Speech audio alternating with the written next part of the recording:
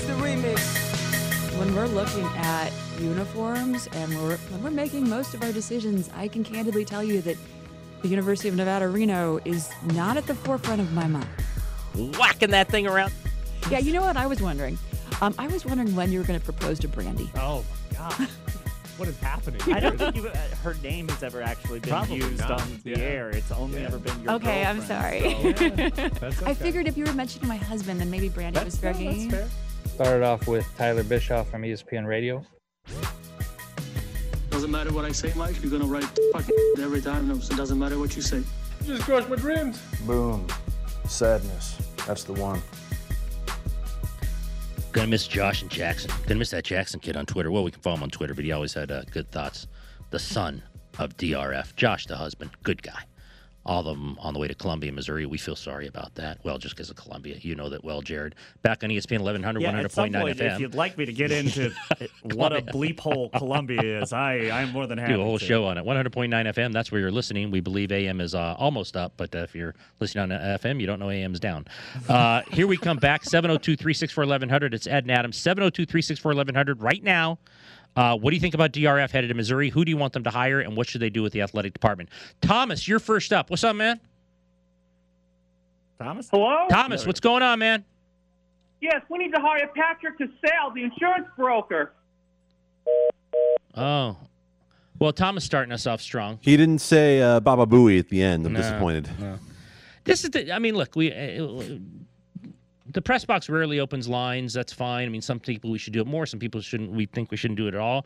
But I'm constantly amazed at how many UNLV fans have opinions that don't want to share them. If you have an opinion, I'm always told there's so many UNLV fans in town, and I know a ton of them listen because we get the emails at them, we get the tweets, and yet here's your chance. Here's your chance to talk about DRF. Do you care?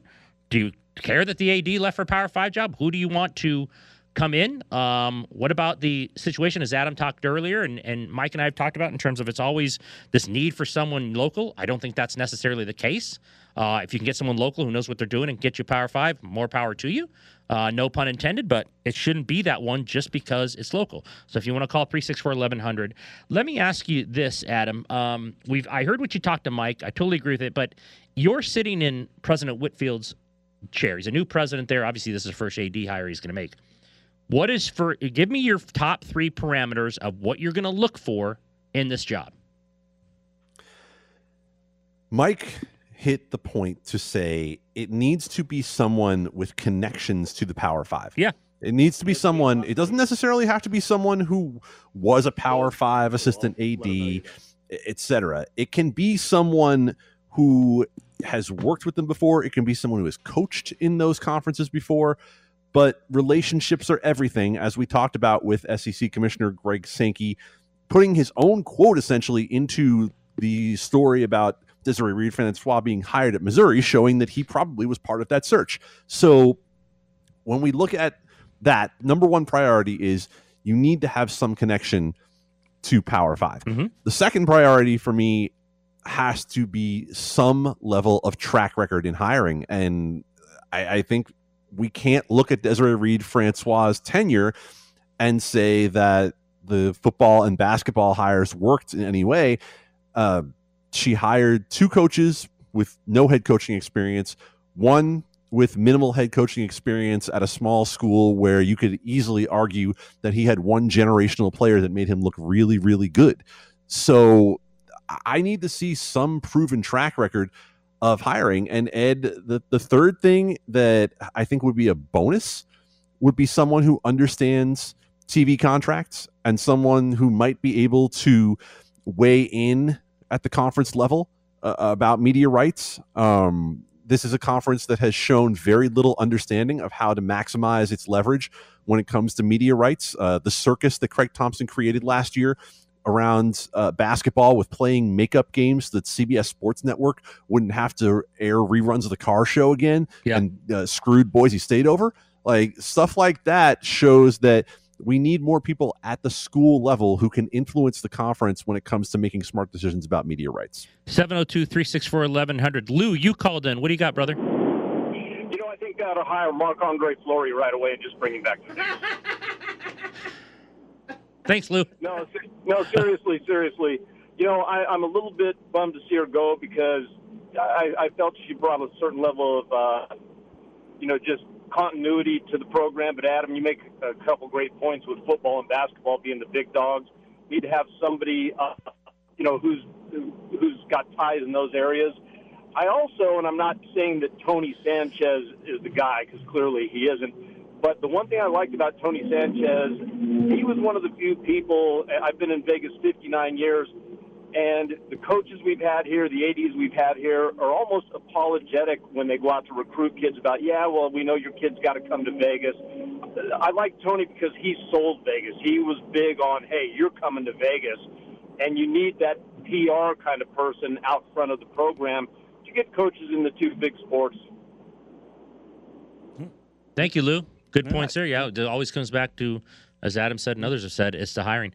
Adam, you want me to make people drive off the roads right now in Vegas? We don't really want that to happen, but you ready for a name that will make do it. I love chaos. Do it. Doug Knuth. Oh, you dirty dog! I know. You want the guy from the school up north? Well, here's the thing, Nevada. Now, I am with you on you have to have national ties. This is the most important AD hire they'll ever make there because of the college landscape. All the media rights deal, I get that. But all I know is the guy hired Musselman, he hired Alford, and he hired a football coach who's been to 3 straight bowl games, won 2 of them. You don't think UNLV will take 3 straight bowl games and win 2 of them? Again, you'd have to check him out in terms of I know he's interested in the job when she got it. I know he's interested in the job now. And people are driving off the road, the whole blue-red nonsense. It's as big a nonsense as it is to hire just someone locally because they know where Maryland Parkway is. But his hiring, you can't argue with his hires. It's impossible. They win in baseball. They've won in basketball. He gets Musselman. Alford, who Jared made a great point before the show. Steve Alford didn't need a job. He could have just sat back on a beach with all his money from UCLA and picked his job, or he could have just done a Fran Fraschilla and just gone and been an announcer, made a lot of money, and just kind of hung out and talked basketball. But the immediate response in this town be you're crazy, red, blue, bunch of nonsense. Do you want to move forward? Now, again, you'd have to check his connections. I can't say intimately what his connections are in the college landscape. Maybe he has a ton of them. I just always think it's funny where the first reaction would be, why would you do that? Well, I know he hires good people, and that's, like you said, that's half the battle in terms of who you're hiring for your 2 major sports. The other sports don't matter. People hate when I say that. They've won high at baseball. UNLV has not done that of late. That's just a name I threw out there just to make people mad. I'm glad you're trying to make people mad because until Tyler gets back tomorrow, we don't have enough of that on the show. Okay. I got one. There are definitely some. You know what? I'll just say if you want to Google things, Google things. There are some personal concerns that go along with the person you just mentioned. Right. But I would have to think that his sights would be set higher. I think it would be a step backward for him to come from the Wolfpack to the Rebels, and I know Rebel fans don't want to hear that, but if you want to look back over the last 20 years, which program has had more success? Which program has gone to Sweet 16s? Which program has won bowls? Which program has sent players to the NFL, to the NBA, et cetera, et cetera? They have a lot better track record that obviously stretches back beyond Doug Knuth to Kerry Groth and others. But when it comes to what Lou just said on the phone, I think there was an important point in there about not shying away from what Vegas is, because as sports gambling becomes more and more entwined in everything, right? As we see that a place like the University of Colorado has a deal with a sports book for branding, and UNLV has had deals with sports books in the past, I think you have to be willing to lean into it. I think you have to be willing to lean into the idea of Las Vegas. Desiree Reed-Francois, I think, did a very good job of setting up the corporate structure, as Mike Grimala talked about, to kind of put UNLV in an open for business mode. Now I think whoever comes in next needs to be willing to maximize what that business is by being open to saying, yeah, this is Vegas, and we are a different place, and celebrate the fact that we are a different place. And don't you think they could do that and get that person without the person having to be local? Yes, without question, Ed. And everything I just talked about in terms of my criteria are criteria that are going to require looking beyond Las Vegas, unless the guest that we're going to have on in 20 minutes wants to take another crack at it. Right. Because when Jim Livengood was here, and I'll say this before he comes on so that we know that I'm not just trying to blow smoke. Look, Jim Livengood had big ideas. Jim Livengood had big plans and big ideas at this university.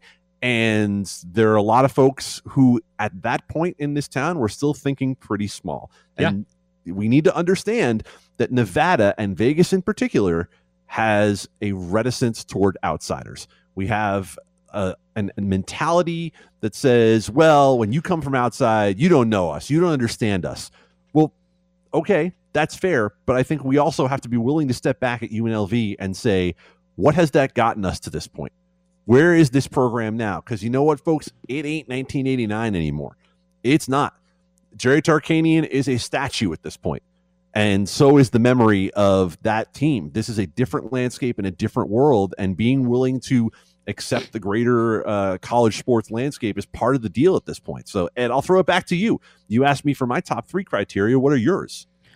Absolutely, number one criteria wrote about today is national landscape and what's happening with the Power Fives. It's dog eat dog right now, and you've got to set yourself up to have the best position. I do think Allegiant helps. I do think that helps. I know we've talked to Tyler many times about facilities and how big a deal they are, but I do think perception's important. I think the fact they have a medical school and a law school is important. I think, in terms of tier academically. But you have got to have someone with national context. It doesn't mean you're getting into a Power 5, but if that person has no national context or no national scope, you have no chance. I agree with Mike. Your program's dead. And I think it goes hand in hand with that is who you're hiring in your 2 major sports. We don't know what Arroyo's going to do. We have no clue what Kevin Kruger's going to do. He hasn't coached a game. I think they hope, obviously, both those guys work out, but one might, both might not. So who do you hire, and how good has your hiring practice has been in those 2 sports? Look, she didn't get the Missouri job because of her hires. I don't know. I don't know ultimately why she got the Missouri job. Maybe it's her fundraising. Maybe she's. When she came to UNLV, the one thing we heard from people on that committee, she's an incredible interviewer. She goes into a room, she owns the room. Her introductory press conference here, she walked into a room like, that's an AD. Don't know how she's going to be as an AD, but when you watched her, you're like, that's an AD. She looks the part. She was very confident. I get all of that. So, but I'm with you and Mike. It has to be someone who nationally can get into meetings, can get to the right people, who can sell UNLV as a potential 5 school. I will bring this name up because we did with Mike. We saw it immediately on Twitter. And again, this goes to a point of, as much as Lon Kruger checks a lot of boxes, highly intelligent. Now, there is some nepotism rules you got to look at in UNLV's website. As much as many boxes as Lon could check, and he's a terrific, terrific person, very, very intelligent. My question on Twitter was, and again, could he fire his son? I don't think he wants a job. He told Sam Gordon, I don't want the job. That's not why I retired. But all these people out there saying Lon Kruger, the only fair question is, if your son loses 3 straight years and you don't go to the NCAA tournament, what are you going to do? And I don't think, one, he'd ever put himself in that position. That's one of the reasons he doesn't want that or wants nothing to do with it. But again, I think when people throw out Lon Kruger, not to the point of, hey, Larry Johnson should be the basketball coach and all that. It just goes right to the clicking point of who's local and who do we like as a guy. And that's not how you make these hires. And yet, for many years, yes, that has been an influence that has at least come from those who are influential in these processes, right? That has been the folks who control the money have definitely put that voice into the process consistently. And if UNLV is going to move forward, I'm not saying that voice has to disappear, but it better be balanced out by some voices who are talking about, look at the big picture. Look at what's going to happen in college athletics in the next 5 to 10 years, that you are either a have or you're a have not. And Desiree Reed-Francois chose to be a have. And there is no shame in that. No. And good for her for making the decision to do it. But I think something else, and frankly, this is going to come back to something that I read that Desiree Reed-Francois wrote herself. And I think this is really important because I think this is the quality that can help you overcome the locals' stigma, is that if you're coming from outside, Desiree Reed-Francois wrote back when she was at Tennessee that she was doing this in a little exercise of writing a letter to her future self, that she was in a situation where she had to try to broker some peace between Pat Summitt and Bruce Pearl. Yeah. I would not want to be in the situation to have to do that. Nope. She said she prepared herself. She was all lawyered up, like kind of in her own words there, and it didn't go well. Then she saw Pat Summitt later and asked, what do I need to do differently? And Pat Summitt said, it's really simple. People need to know you care. And I think that is an overused, cliched kind of thing. But when you talk about how Desiree Reed-Francois could win the interview, could win the press conference, et cetera, whoever the person is needs to be not only be able to do that, but to be able to win over the local people by showing, no, seriously, I really do give a damn about this. I'm not here to try to get the next job in 4 or 5 years. If that happens, great. But give them the sense that this is your community, that you care about being here, that you're not just looking for the next stop. Great stuff there. We'll continue on with Adam when we come back with Adam with Candy's Chonies. And at 9:30, Jim Livengood. We'll really want to talk to Jim about this. Stay with us. Candy's Chonies. Nobody cares about that. It's not a big deal, guys. It is a massive deal. How do you not understand this? Hundreds of corporations have been hacked in the last few years, and no one gave a Name one. Equifax. Candy's Chonies. Name another. Target. Candy's Chonies. Name another one. PlayStation. Name one more. Yahoo. Another. Marriott. One more. eBay, Uber, Anthem Blue Cross Blue Shield, Home Depot, Facebook. God damn it. Candy's Chonies. Fine, we get it. UPS, Chase Bank, Tumblr, LinkedIn. People don't care about privacy. What they care about is a good story.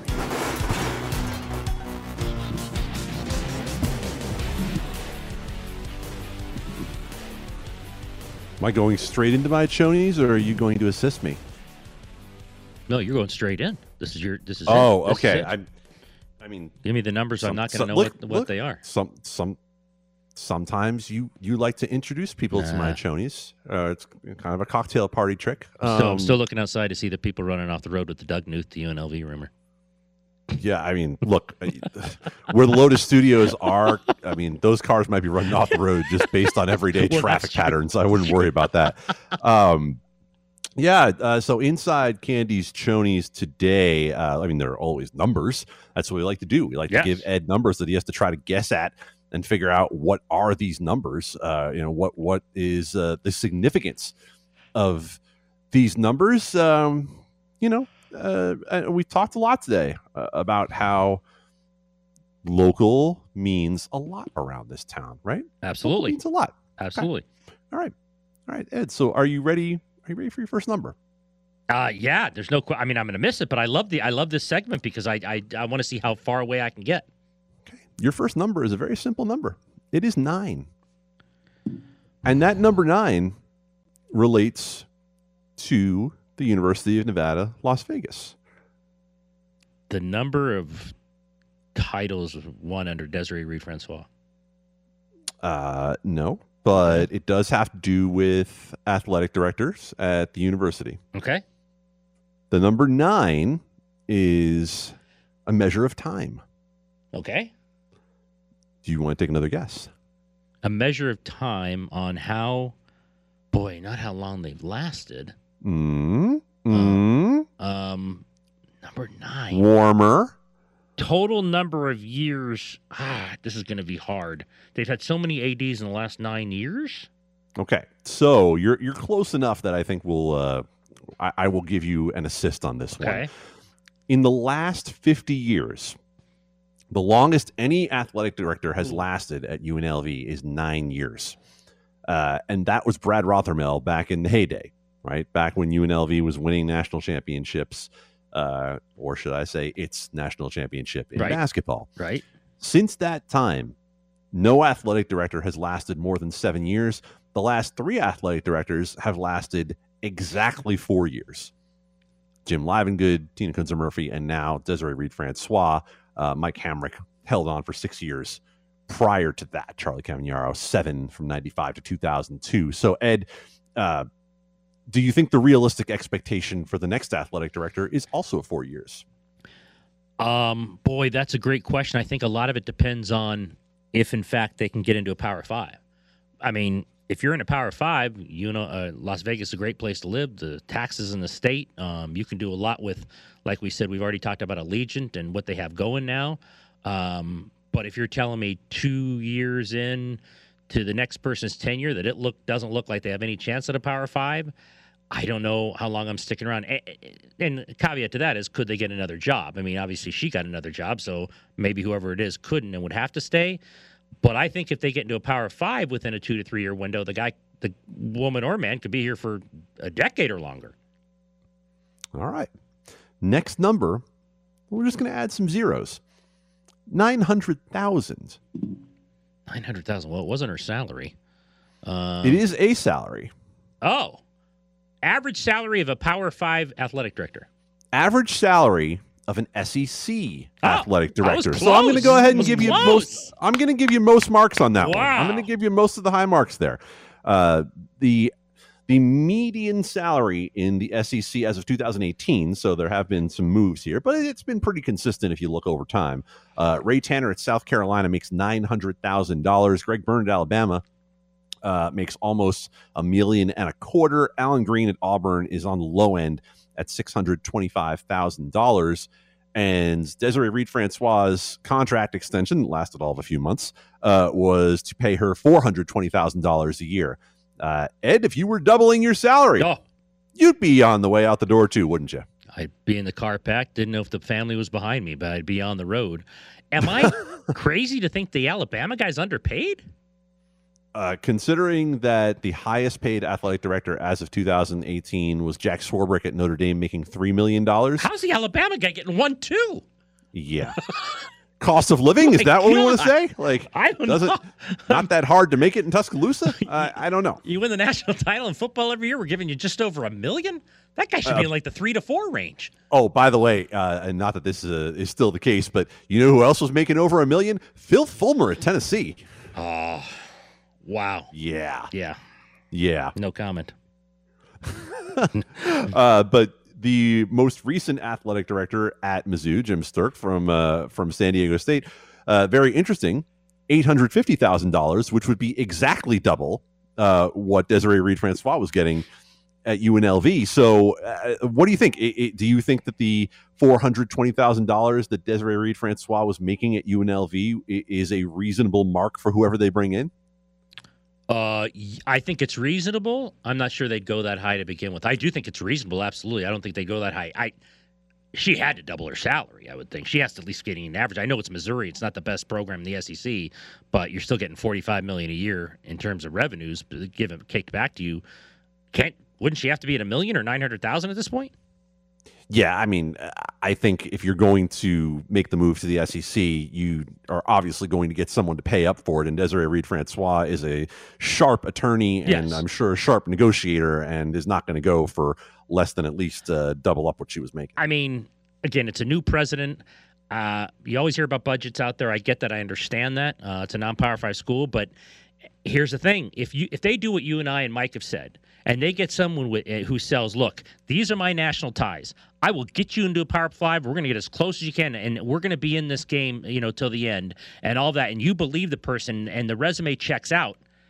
I don't think 450 is a bad number at all. I mean, the person might a little more, and if you think that person gets you to where you want to be, I wouldn't blink to be paying them 450 to 500,000 at this point. I certainly understand the logic behind that, and I'm glad we're going to be talking to someone here shortly who knows a little bit more than we do about it. I'd do it for half. Jared would do it for $200,000 right now. No, I think Jared just means he would do it for half of what he's making right now. No. No, I still need to eat. Jared would do it for you $200,000. can go. You can stop it. You can go to the chow halls. You can go get a meal plan. It's fine. Boy, have you seen that kitchen up at the Fertitta Football Complex and the nutritionists? Ooh, and I could get a haircut from one of the absolutely. football players. You could go. You could work out, get yourself a nice haircut, and eat a good meal. And you could do it for $50,000. Would you take it right now? Yeah, probably. But life has been kind of a weird place lately. All right, when we come back, Adam set him up, and he's as good as there is in collegiate athletics. He'll tell you what he thinks about Desiree Reed-Francois going to Missouri and who should be, or at least what the profile should be, of a job he once had at UNLV. It's Jim Livengood. Back on a Monday, and the majority of discussion has been about Desiree Reed-Francois and her jump from UNLV to Missouri. No one knows college athletics better. He's the winner of the James J. Corbett Memorial Award, the highest honor in collegiate athletics, one of the most successful collegiate administration careers in history, AD, Washington State, Arizona, and yes, UNLV. It's Jim Livengood. Hello, Jim. Ed, good morning. Happy Monday morning, guys. Happy morning. It's myself and Adam Candy, and we've got a lot of questions for you. That's Vegas's best, you and Adam, babe. Let's start with the obvious. I think when Desiree came here, it was no secret. This was an athletic director who had high goals for herself in terms of the landscape. She was on almost every list the last year for a Power 5 job. She has finally secured one in the SEC. You know Desiree well. Does that fairly describe her? Did she want to go to the Power 5, and what do you think about her jumping? I think there's no question about wanting to go a Power 5. And the other thing is, I think she really has done those kinds of things in her career that made it possible to do this. In other words, she's done all the things. She's been at every level. She's been in every type of job. So she is really, I think, Ed and Adam, uniquely prepared to do this. So it's as hard as it is, and it's hard for UNLV and hard for Las Vegas. I think it's a great move for Missouri and a great move for Desiree and her family. So, it's hard. This is more about going to a place than is leaving. So, Jim, when we look at the process for all of this, you have unique insight when it comes to being in the chair of the person being interviewed. You have obviously been involved in this for a long time. What is the process like when you are going in front of a university president, in front of a search committee? What do they want to know from you about what you're going to do to lead an athletic department? You know what, Adam? I think that's a great question, and it probably, if there is such a thing, it is the question. I think with presidents and chancellors sitting in front of them with regards to being that person, it has to be more than just a good person or a good smile or a good reference in that. I think the biggest thing is it has to be presented, that you're someone that can make a difference and someone who has a vision of what that institution, not just the department, but what that institution can be like in the future. It's all about future. What can you bring that's going to be different than somebody else?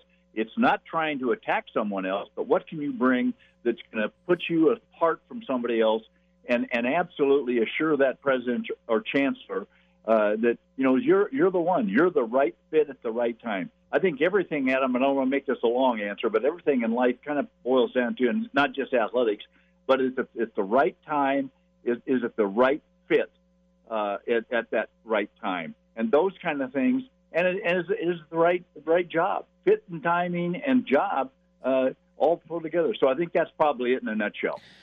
Jim, we've been talking all morning, and you know as well as anyone, when major jobs open at UNLV, we've seen this in basketball a lot, it's, hey, they have to be one of us. They have to be UNLV. They have to be someone who knows the program. I'd argue this is the most important athletic director hire they'll ever make, only because, as you know as well as anyone dealing with it on a daily basis, the landscape of college athletics and Power Fives. So when you're making this hire, I guess it would be great to have UNLV ties, but is it more important to get someone who can properly position themselves or UNLV in a realm that if there's ever a chance to get to Power 5, that's the most important thing? And I think it's a great way to phrase the question, and I think all of the things that you just mentioned can be delivered, and they can be found, if you will. Mm-hmm. And the UNLV ties and at every institution right now going through that wants to feel like, quote, it's one of their own. Mm-hmm. At least there's some tie in there. But the other kinds of things, it is going to be about the future. It is going to be about the deliverability. It's no different than Desiree going to Missouri. The new UNLV AD has to be someone who, from a visionary standpoint, sees what the future could look like. It might not be tomorrow. It might not be next week, next month, but it's going to happen. There's just so many things going on that are changing. That new person also, I think, has to have a feel for what's currently going on. We're in a whole, and you guys know this as well as anybody, we're in a whole new world with NIL. We're in a whole new world with the portal. We're in a whole new world with expansion and detraction, because as much as we've been talking about conferences expanding, I believe in my crystal ball, and it's not a crystal ball that's always clear, there's going to be some detractions as well. There's going to be some people, and when I say detractions, I'm talking about more subtractions. There are going to be people that are going to drop out of it. So the person that fits all of those kinds of things, they can have what you just talked about. They can be all of those kind of things. That's where it's just imperative on a search committee with working with whatever search committee puts together, and President Whitfield, because he's going to make that final decision. That's going to be the key right there. Who can deliver all those kinds of things right now at this moment in time? And that's where I think the search committee becomes really important. And by that, I'm talking about not just the committee on campus. I'm talking about the committee that's going to make sure that all the screening is done. Everything is checked in terms of background. Everything that is known in terms of, because that becomes part of the deliverability too, Ed. That's exactly it. Jim, go ahead and tell us more about what you see in that crystal ball, because whether it's right or not, it's a hell of a lot clearer than ours are. Adam, you're kind. You're way too kind. It's a crystal ball that has served well over a lot of years, and with some would say, well, that just means you're old, and that's true. I am. I don't begrudge that at all. I'm glad I am. I love what I'm doing right now. But that crystal ball also tells me that, Adam, Ed kind of said this a minute ago, this is maybe the most important hire, and maybe it's because it is the hire right now that UNLV will have ever made. And I'm not just talking about athletics. I'm talking about from the university standpoint. I'm talking about from an academic standpoint. I'm talking about from a Las Vegas standpoint, from a Nevada, Southern Nevada, the state of. I'm talking about a Western. All of those in there. My crystal ball tells me that there are people out there. There are men and women out there and that can fill this role and be fantastic as the new AD. The issue will be of trying to get those people surfaced. I think sometimes we spend too much time talking about, well, so-and-so's done this, or so-and-so's been there, or so-and-so, I heard him or she talk about this. I think we spend too much time doing that. The right person needs to surface, but it also needs to be a person that truly is interested. I've mentioned this before, and I truly believe this. I think right now, more than ever, there needs to be thought put into somebody who, and this is not in terms of whether it's I'm not talking about Desiree, I'm not talking about Tina, I'm not talking about me, I'm not talking about Mike Hamrick, I'm not talking about anyway. This truly needs to be somebody who wants to be, and it's critically important to be vested in Las Vegas, vested in UNLV, and understanding that this is, and guys, you guys get it, but there are a number of people out there that don't understand this is a 24/7, okay? Not a 22/5. So by that I mean hours and days in a week. It's all day. It's all day, every day, and more so now in the future because the kind of things that are going to be thrown his or her way in this job. Jim, you talk to administrators daily across college athletics. When the jump from Texas to Oklahoma was made, can you give a percentage of the nerves that spawned through all the other Power Fives, and oh my goodness, we have to look to the future. We have to now answer that. Or is it not as overwhelming as people perceive in terms of looking at other schools, wanting to expand and get ahead of the game here? How nervous are people in other Power Fives right now that move happened? Ed, you're spot on. If your nerve wasn't twitched a little bit, then it means your nervous system has a problem. Okay, and I'm not trying to be a doctor or a medical person, but I'm dead serious. If what happened in terms of 2 weeks ago, a week and a half ago with Texas and Oklahoma, if that didn't strike a nerve in somebody in the athletic business body, then they weren't listening, not paying attention, and shame on them. Everybody. This is not just about the SEC, and this is not just about Oklahoma and Texas. This is not just about the Big 12, who now the Big 8. This is not just about the Pac-12 and what they may or may not. This is not about the Big 10. It's not about the ACC. This is about everybody, because this is where my comment was. This has as much to do with subtraction as it does addition. And the reason why everybody's nerves need to be kind of on point right now is because this is one of those things. Remember the old game? You guys, neither one of them, I'm being really kind when I say this, you guys, neither one of you are old enough, but remember the old game musical chairs? The old game musical chairs, and I remember many, many years ago, the last thing you wanted to do is when that music stopped, doggone it, there better be a chair to sit in. And that's what, in a very different kind of analogy, that's what this is all about today.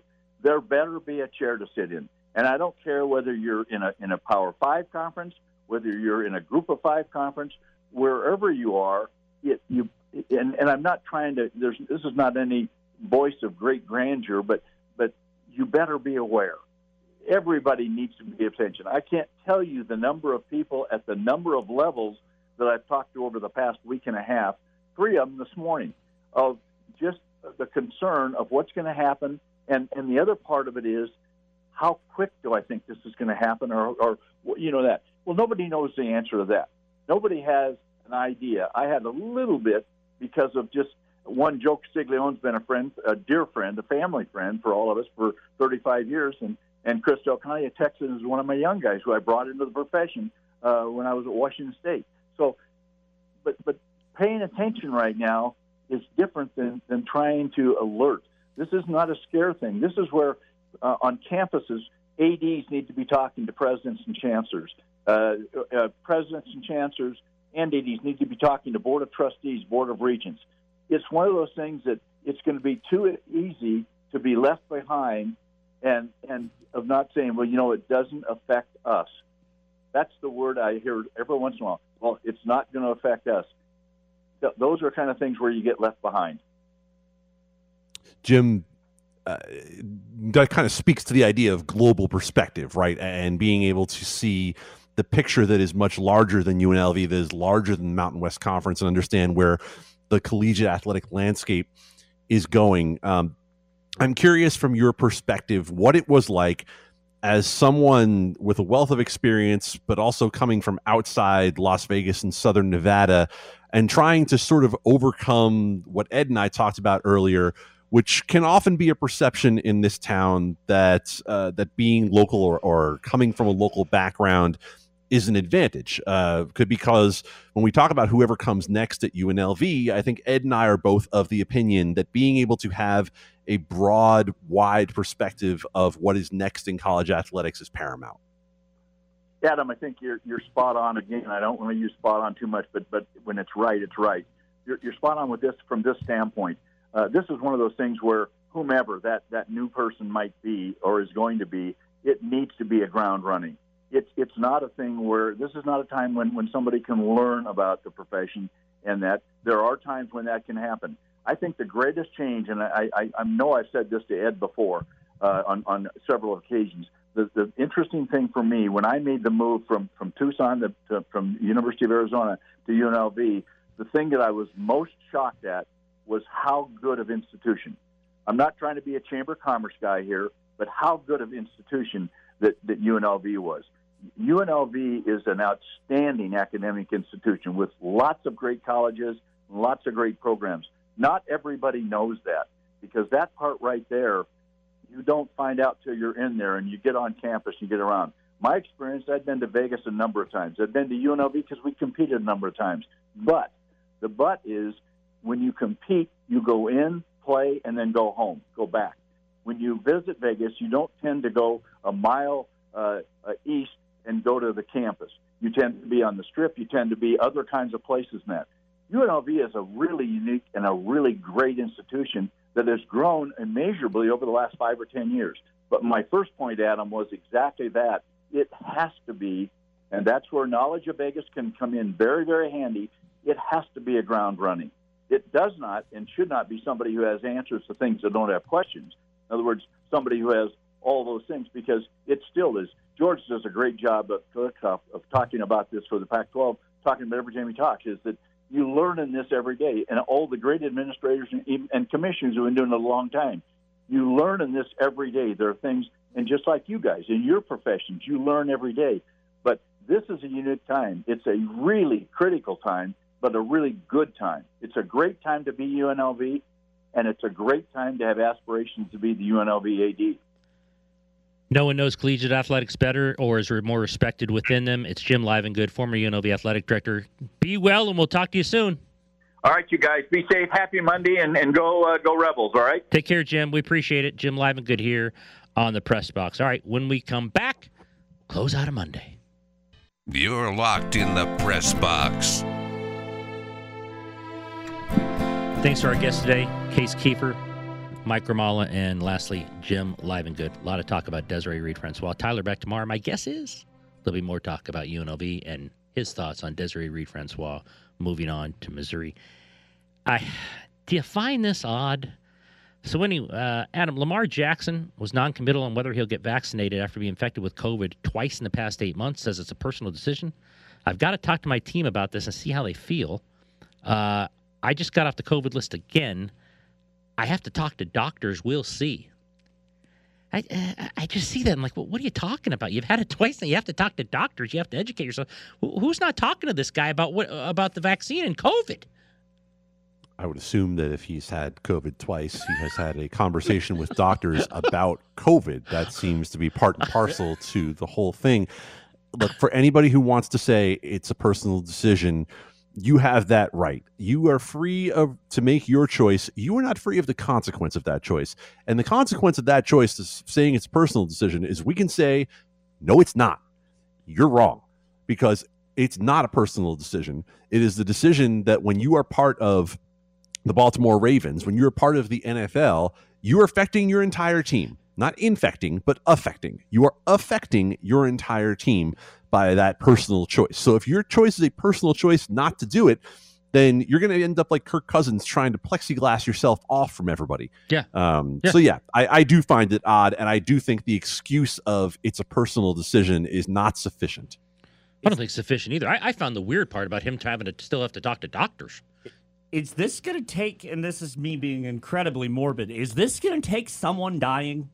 Like, is this going to take Kirk Cousins' tragic, like, is it going to take a tragedy before it's, like, we have any sort of, like, well, I guess there's a consensus now? I don't think so, Jared, for this reason. I know people who are not vaccinated who have lost very close people to them and who have died and still won't get vaccinated. So I don't. Jesus. I think when you're locked in, you're locked in. Are you telling me? And look, no one wants this to happen. We're going way out there with this the example. But is there anything that'll change Cole Beasley's mind at this point?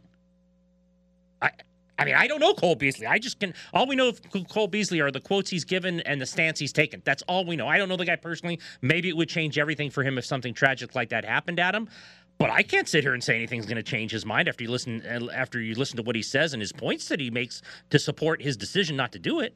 No, to Jared's point, I actually had that thought when we first were coming back last year, when it still felt irresponsible to be coming back and having professional sports, even in the bubble when it was, June, July of 2020, it still felt like there was enough risk. We don't know how the virus is transmitted, et cetera, that I thought to myself, I wonder if someone is going to have to either get desperately ill or die from this within the sports world for it to really take effect. But you talk about a Cole Beasley, Ed, someone who has planted his flag the way that he has and for the reasons that he has espoused, I don't think there is anything short of the NFL saying you have to that's going to get anyone who has those beliefs to do it. I totally agree. I know they'd have to literally say, and again, I don't know Cole Beasley well enough to where he might just walk away from football. I mean, he, like you said, his flag is firmly planted on what he believes in this. And who knows if they said it's now mandatory if you have to get vaccinated or you're not going to play. I don't know. But Lamar Jackson now tested COVID positive twice. He just came back from a 10-day break. The Ravens open up against the Raiders here on Monday Night Football. I don't know if that's anything to do with anything other than that's the fact. And Adam, I was confused that I have to talk to doctors. If this guy hasn't talked to doctors yet, I don't know who's running the Ravens. Well, I mean, maybe he's taking his advice from Kirk Cousins, who said that he's done his own research, but he hasn't talked to the Vikings team doctor or the NFL's chief medical officer about COVID-19. Man, shaking our heads here in the studio. I'm sure you are at home. Adam, thank you very much. You're with Tyler tomorrow. Tyler scheduled to be out at Summer League. We'll see how that works out. He better get out there early and get his credential. Tyler's back tomorrow. I'll talk to you from Raiders practice. Adam and Tyler on ESPN 1100, 100.9 FM. Jared, thanks as always. You do an incredible job. Thanks for listening. See you later, Desiree.